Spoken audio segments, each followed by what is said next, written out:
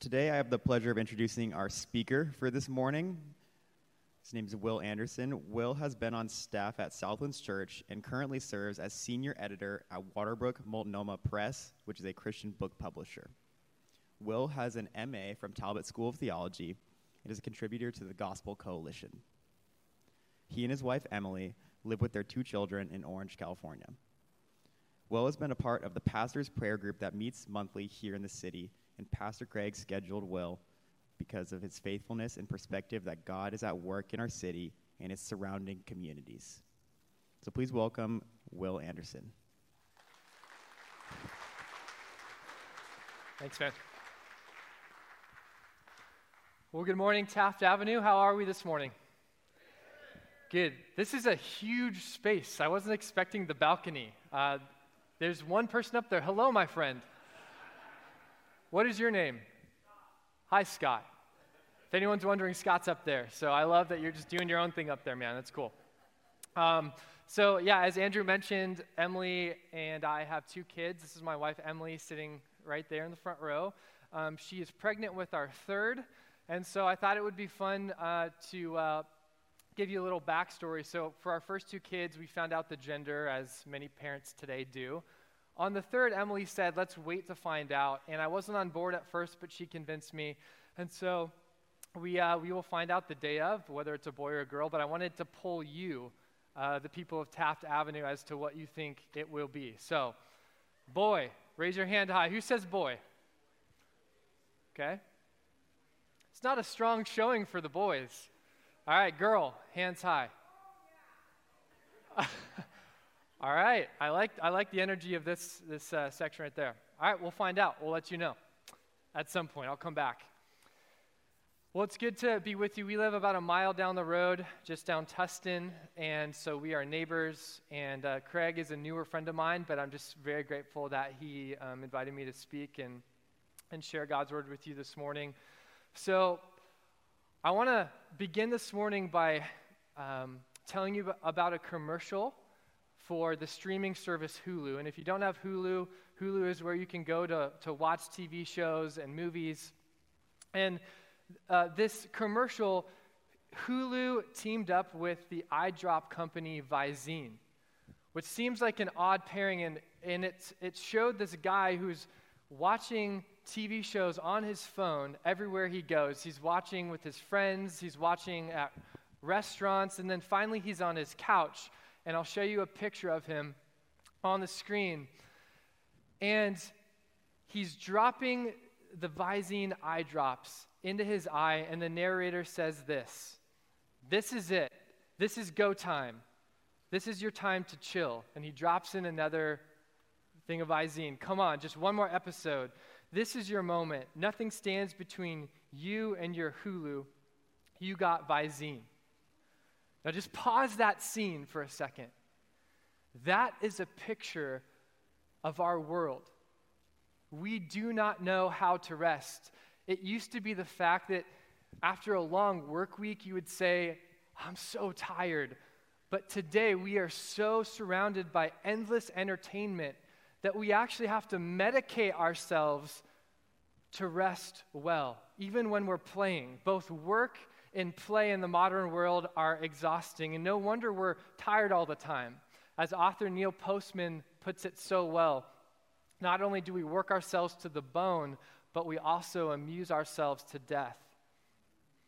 And so here's just a fun experiment to try this week. Every time you ask someone how they are, just listen for them to say that they're either tired or busy. It doesn't matter if you're talking to a college student who's working 2 jobs with a full load or a retired person. Across all ages, all demographics, all backgrounds, you're going to hear people say, "I'm tired and I'm busy." And in Matthew chapter 11, where we're going to be this morning, Jesus talks about something he calls rest for your soul. And so I want to ask you, how is your soul these days? Have you experienced the kind of rest that Jesus says his disciples will experience? Imagine for a second that for the next week, Someone just followed you around 24/7 and they just took notes on your life. At the end of that week, when they give you that report, what would it say?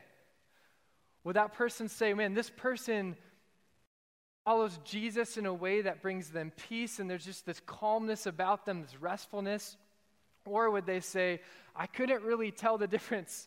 They were tired, anxious, worried, fatigued, short-tempered, overcommitted, burdened. And I'm not sure that I would want that report. I don't know if I would want to see what's in it. How about you? Do you know how to rest? Do you know how to rest? And Jesus is going to show us how it's possible as we walk with him. Let's join him in Matthew chapter 11. Matthew chapter 11, starting in verse 28. Jesus says this, hear the words of our Savior speaking to you and I.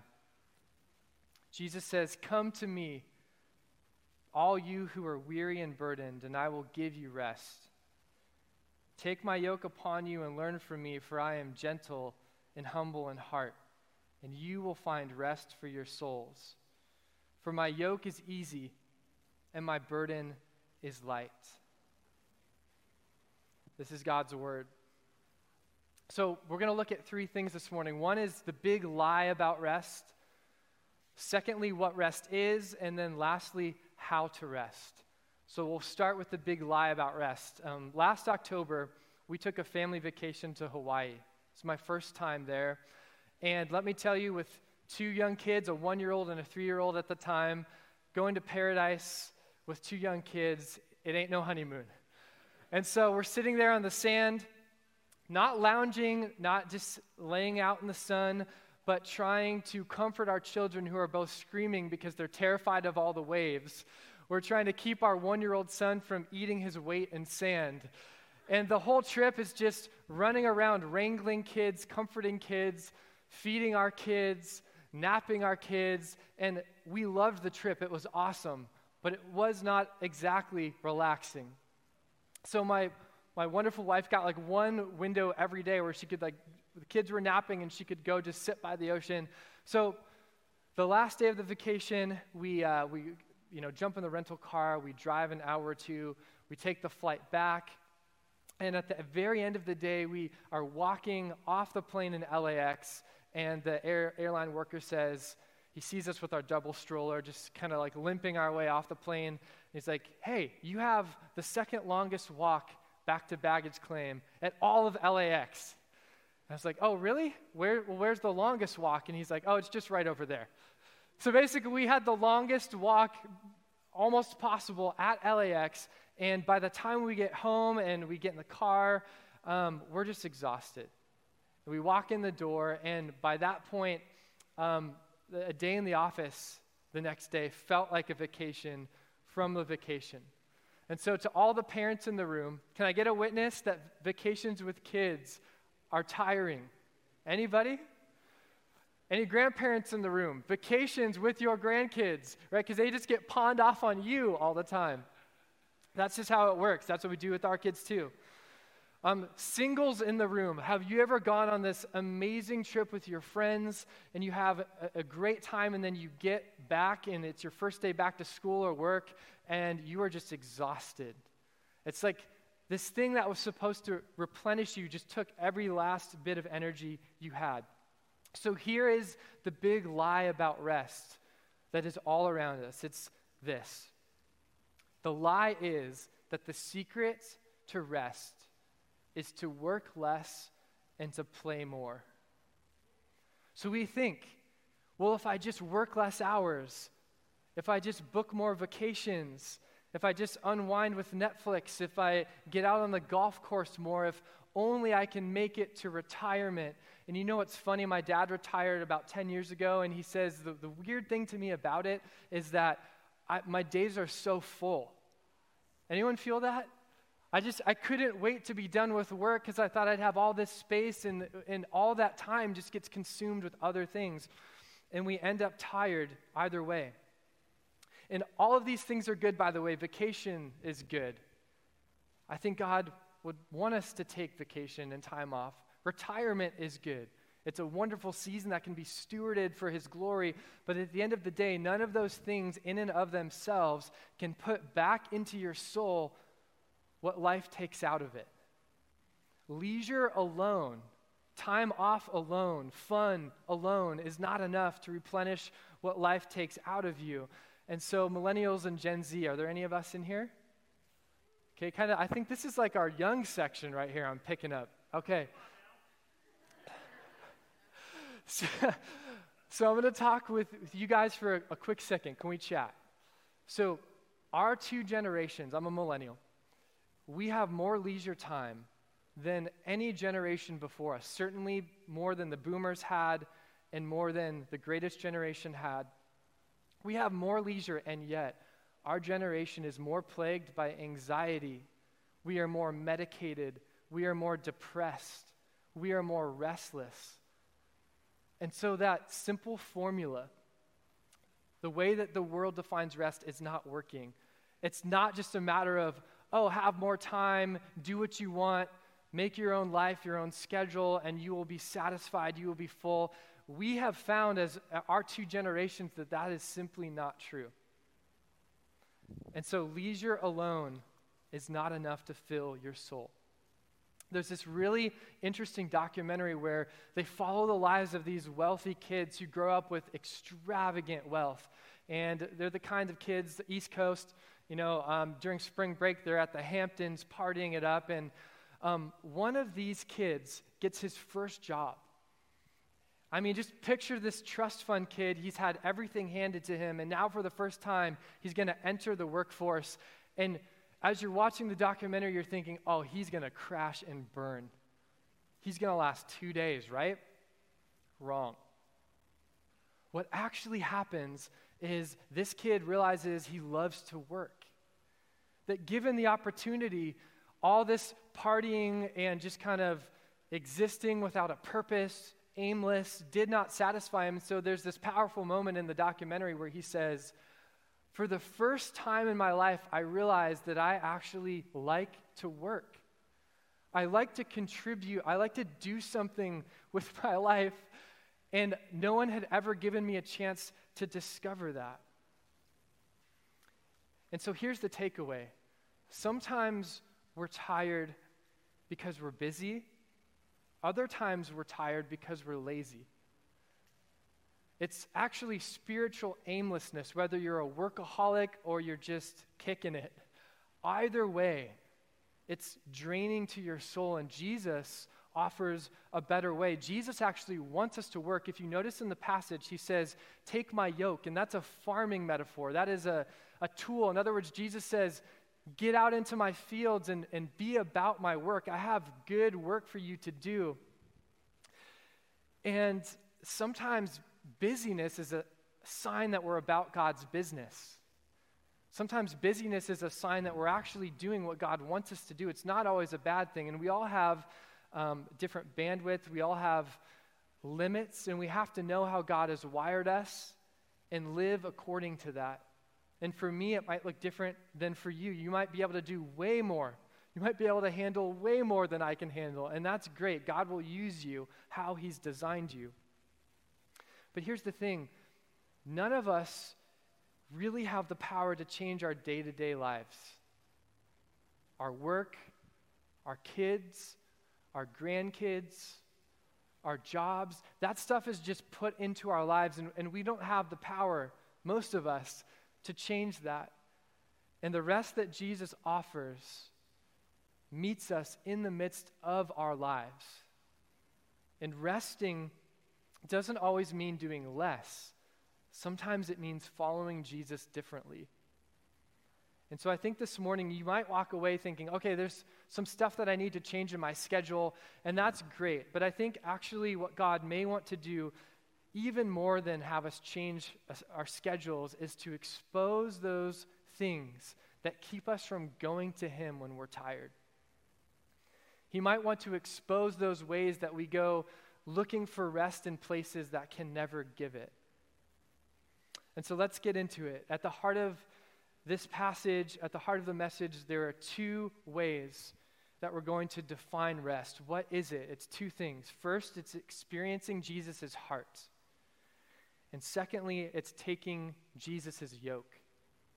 It's experiencing his heart, and it's taking on his yoke.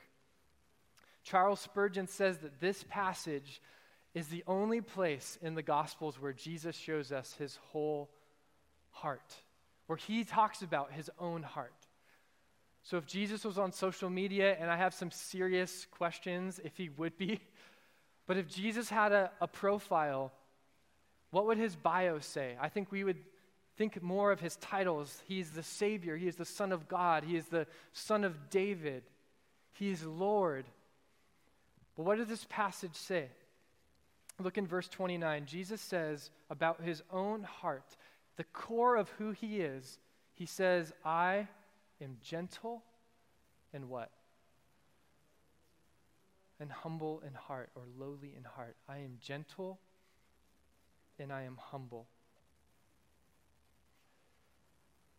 A.W. Tozer famously said that whatever comes into your mind when you think about God is the most important thing about you. When you hear the name of Jesus and when you think of him, what comes into your mind?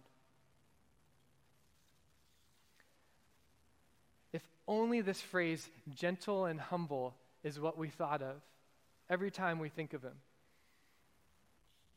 But I would imagine that if you're like me, that's not what comes into mind. See, some of us grew up in homes where love was withheld, used to manipulate.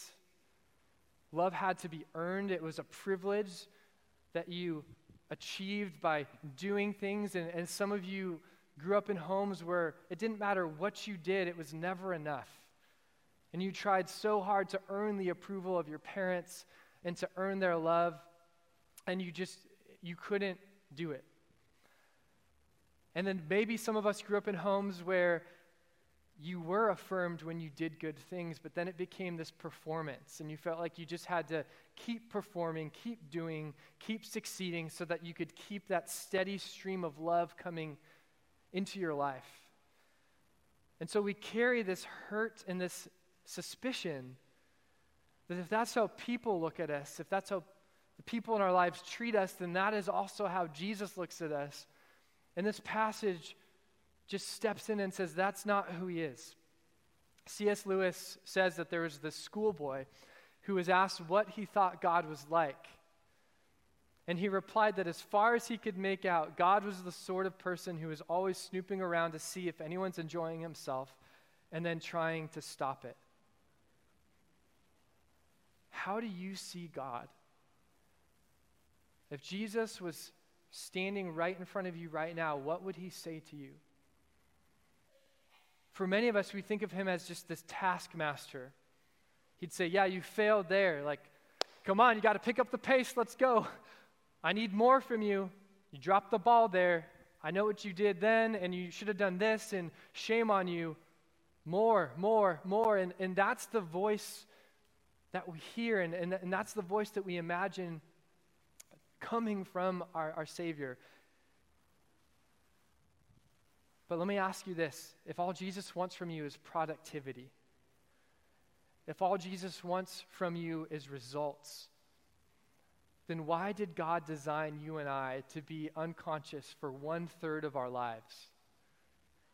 Laying on our beds, eyes closed, unaware, unable to produce anything, just slobbering on our pillows. God designed us to spend 1/3 of our lives unconscious. God himself rested on the seventh day, and then he commanded his people to do the same on every seventh day. Do no work, produce nothing, rest in me, enjoy the good creation that I've given you, be with your family, hit the pause button.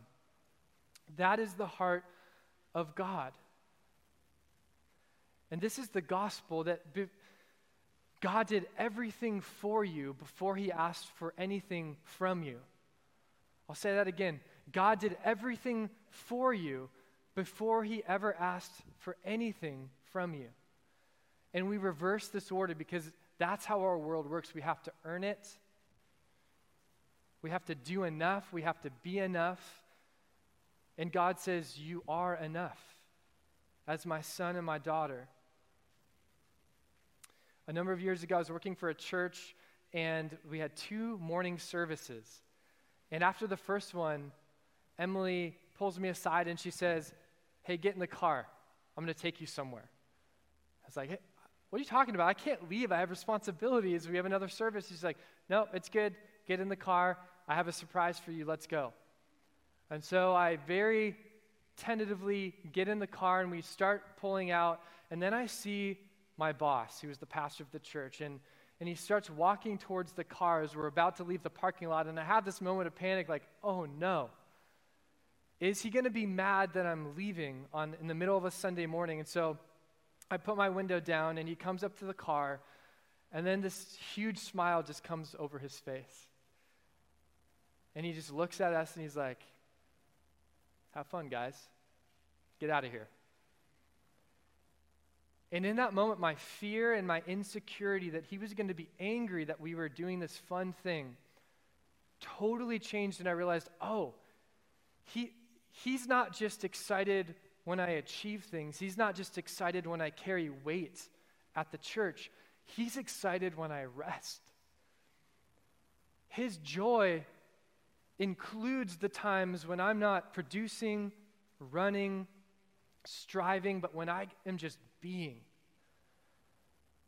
And I think for some of you, God just wants to have that eye-to-eye moment where the window comes down and he walks up and he just says, it's okay to rest. I've built you for this. And I can offer you rest unlike anything that the world can offer you, but you have to accept it. This passage is an invitation. It says, come to me, all who are weary and burdened. We read right over that, but did you catch that? Your tiredness actually draws Jesus to you. Your weariness doesn't repel him, it draws him. He says, no, if you are tired, that's what qualifies you to come toward me. When you rest in me, that brings a smile to my face, not a finger pointed at you. And this is the heart of Jesus. He is humble and he is gentle. And so Jesus says, my yoke is easy and my burden is light. And he's using this popular image from his day where farmers would attach this big wooden frame to a giant animal like an ox or something, and it would pull a heavy load. And what's interesting is teachers in his day would use that same metaphor, and they would tell their students, be yoked to me. And it was a way of saying to their students, go everywhere I go. Give me your total commitment. I want you to follow me and lay down everything else in your life so that you can be my disciple. Be yoked to me. And that sounds really intense to us as modern people. And Satan loves to prey on this fear we have of losing our freedom. And so he'll whisper things to us like, yeah, see, Jesus wants to take your freedom. Jesus wants to lay this heavy burden on you that's going to strangle the fun out of your life. And I was reading an article this week where someone said, you know what the devil's favorite question to ask is? And you know what it was? It was this: how much will it cost to follow Jesus? How much will I have to pay? How much will I have to give up? And what's fascinating is Jesus himself tells us to ask that question as a way to be responsible and to consider the cost of following him. So Satan takes that question that Jesus would have us ask, and then he twists it, and he uses it to produce fear like, man, you are going to look crazy if you follow Jesus. You are not going to make any money following Jesus. You're not going to get to have fun following Jesus. Every time I'm watching a TV show and a Christian is in the show, I just immediately cringe because I think, great, how are they going to make me look stupid this time? How are they going to make Christians look narrow-minded, ridiculous, hypocritical, evil, whatever it is? And Satan loves that stuff. He loves to take little jabs at us. And if he can get people to laugh at us or hate us, suddenly that starts affecting how we view ourselves, and we start thinking like, man, I don't want to be crazy about Jesus. Can I just be a normal person and follow Jesus? I don't want to give up everything. We start to downplay the cost of following him, and Jesus says, no, take my yoke. I want everything that you have. But here's what we don't hear often, is that the cost of following Jesus is great, but the return is greater. What we don't hear is, man, you don't have to take his yoke, but it's the only yoke that won't eventually crush you. What we don't often hear is that living without Jesus is not a free life, is not a burdenless life, but actually every single human on the planet is living for something. There is something that gets them out of bed. There is something that makes their heart just come to life.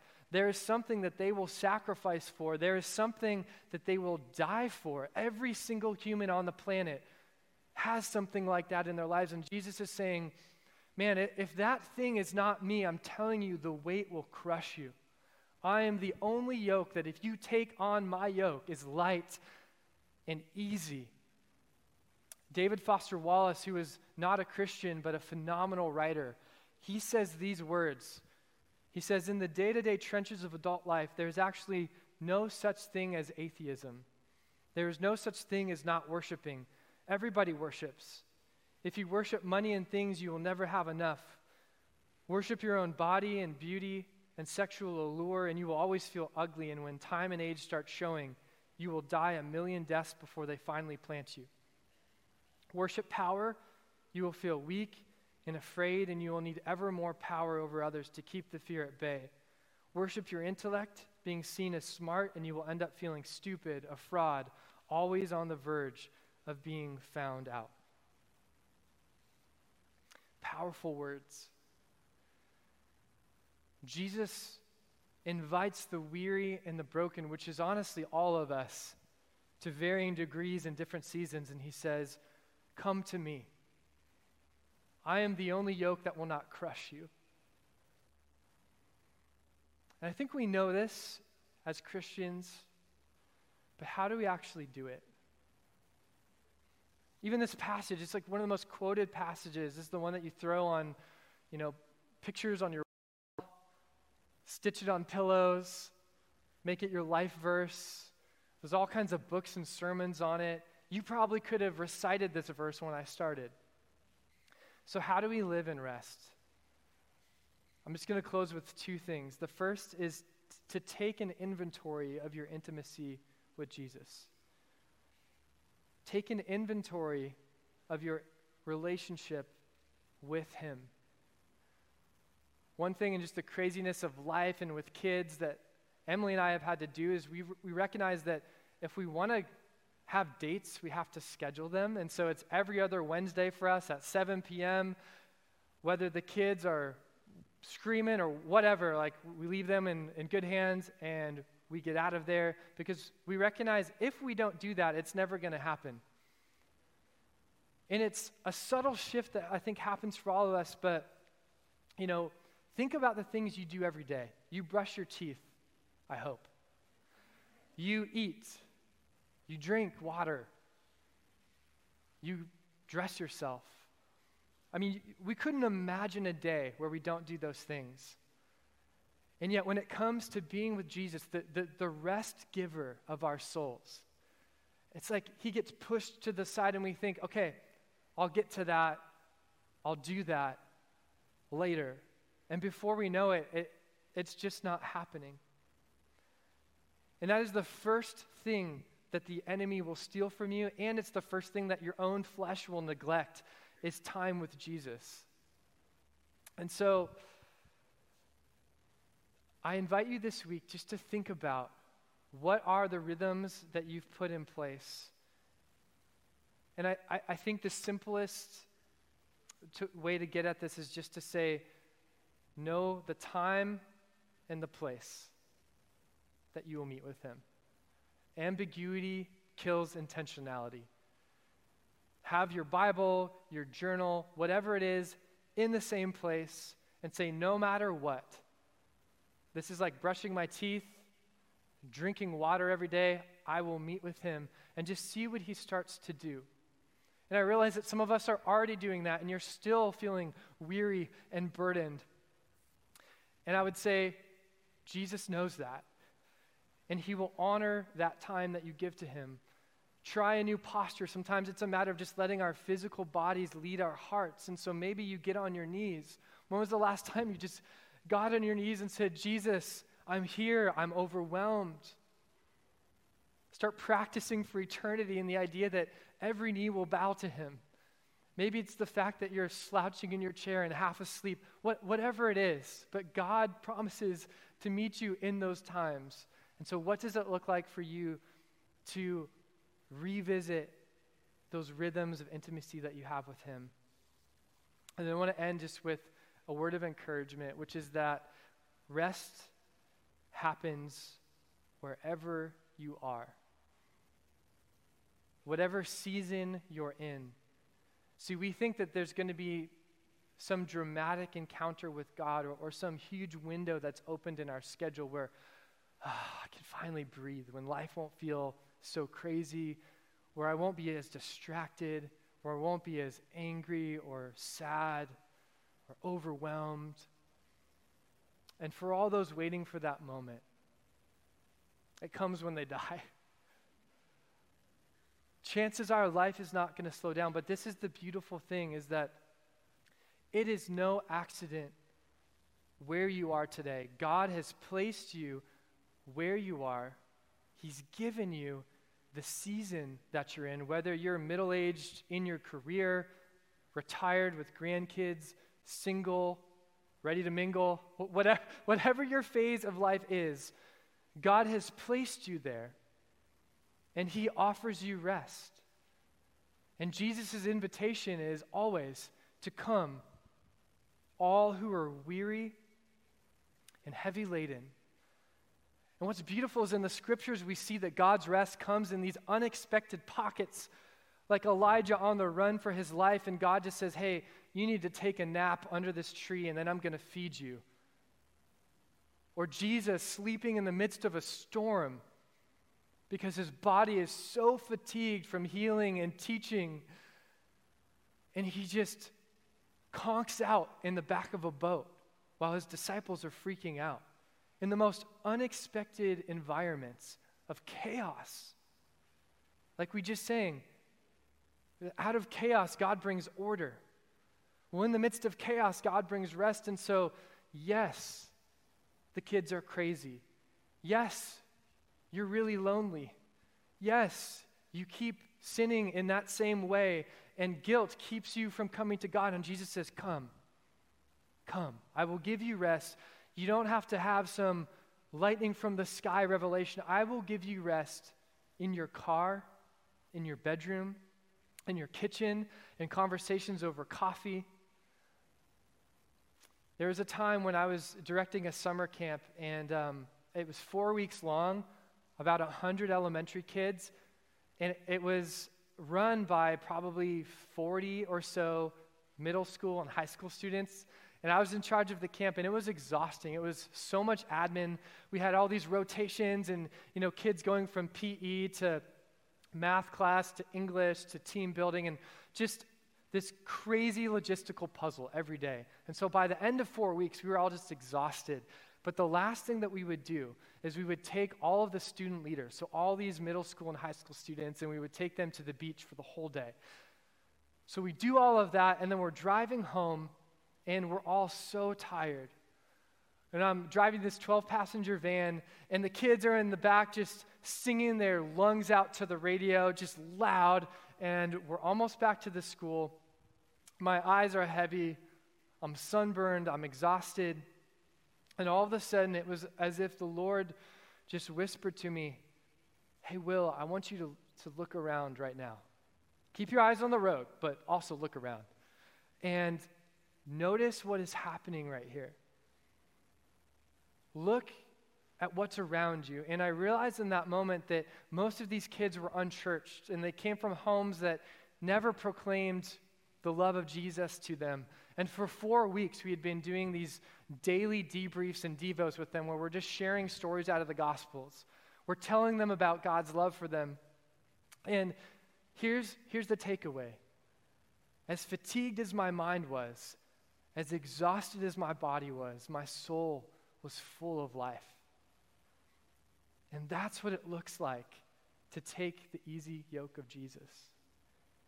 You'll be plowing away. Your mind will be tired. Your body will be weary. But if you turn to him, if you receive from him, he will take the most mundane, tired moments of everyday life, and he will just infuse your soul with rest. And the people around you are going to say, "What is up with you? What is that?" And you'll get to share with them, "Have you heard? Jesus offers a rest unlike any other." And when we live in that rest, it's the most beautiful way of living possible.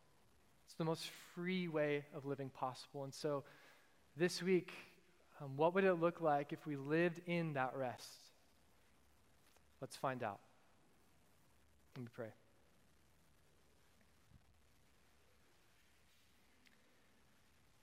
Lord Jesus, I thank you that you are our Savior, Lord, that you are God, that you are our Master. Lord, I also thank you that you are the great rest giver. Lord, I ask that your Spirit would, through this passage and through the word spoken, bring rest to our souls. Lord, for those who are really weary in this season, Lord, would they accept your invitation to come and just to be? Lord, that you're not looking for something from them, Lord, but you have done everything for them. That Jesus, when you went to the cross, you took on the burdens of the entire world so that you could lift those burdens from us, both the burdens that we have caused from our own mistakes and our own sin, and the burdens that have been unfairly laid on us. You say the same. Come, all who are weary, and I will give you rest for your souls. So Jesus, would you teach us how to rest in this distracted age? Would you breathe life onto our working and our playing and turn it into something that draws us to you? Lord, that we can enjoy just being with you in your presence and experiencing rest unlike anything available anywhere else. So thank you for your gentle, humble heart, Jesus. We love you, and we pray this in your name. And everyone said, amen.